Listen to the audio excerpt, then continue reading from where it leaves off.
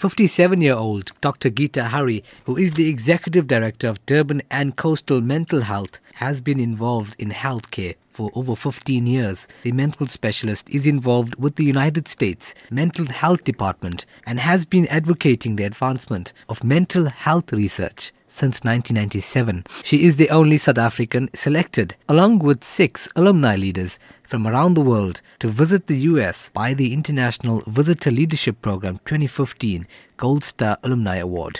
This Gold Star Alumni Program is a special initiative for the International Visitor Leadership Program alumni to participate in a second exchange experience in order to reconnect with their U.S. counterparts from their first project visit and to develop new connections in their field of interest. Dr. Harie oversees the program of the organization that's directly impacting positively on the various communities it serves. It reaches over 56,000 affected people in the Durban and coastal regions. The medic explains how mental health is adversely affecting the social fabric of society. Mental health in South Africa is, firstly, mental health is a component of health.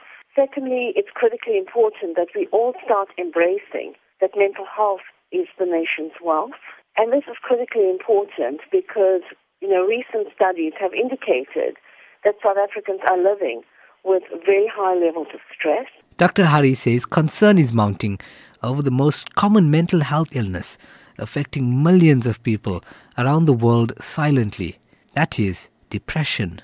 Depression is a leading illness in the world, and by 2020 the World Health Organization has shared that it is going to be one of the leading illnesses in the world by 2020. Now that is critically of concern to all of us, and therefore as mental health practitioners it is really important for us to equip people with skills to cope with.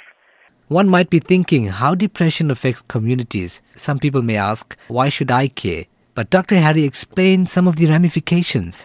1 in 4 persons at some point in their life will experience some form of mental health challenges.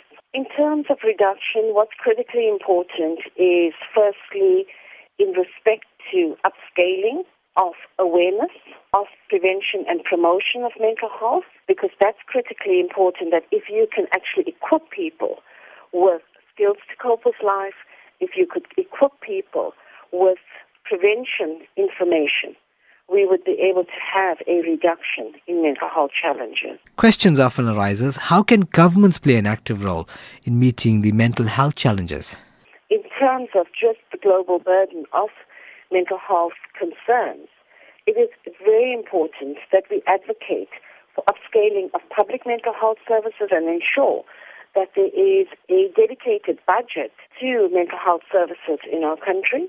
The health expert is hopeful that the Mental Health Policy Framework and Strategic Plan 2013-2020 has been signed off and will be adopted, which is aimed at integrating public healthcare to accommodate the increasing number of mental health problems affecting thousands of people in the country. Dr. Gita is in the forefront of advocacy to increase understanding within communities regarding mental health. Her passion, strong work ethic and dedication are the key symbols in ensuring women's advancement in the country's 21 years of democracy. Hoosen Ebrahim, Newsbreak, Durban.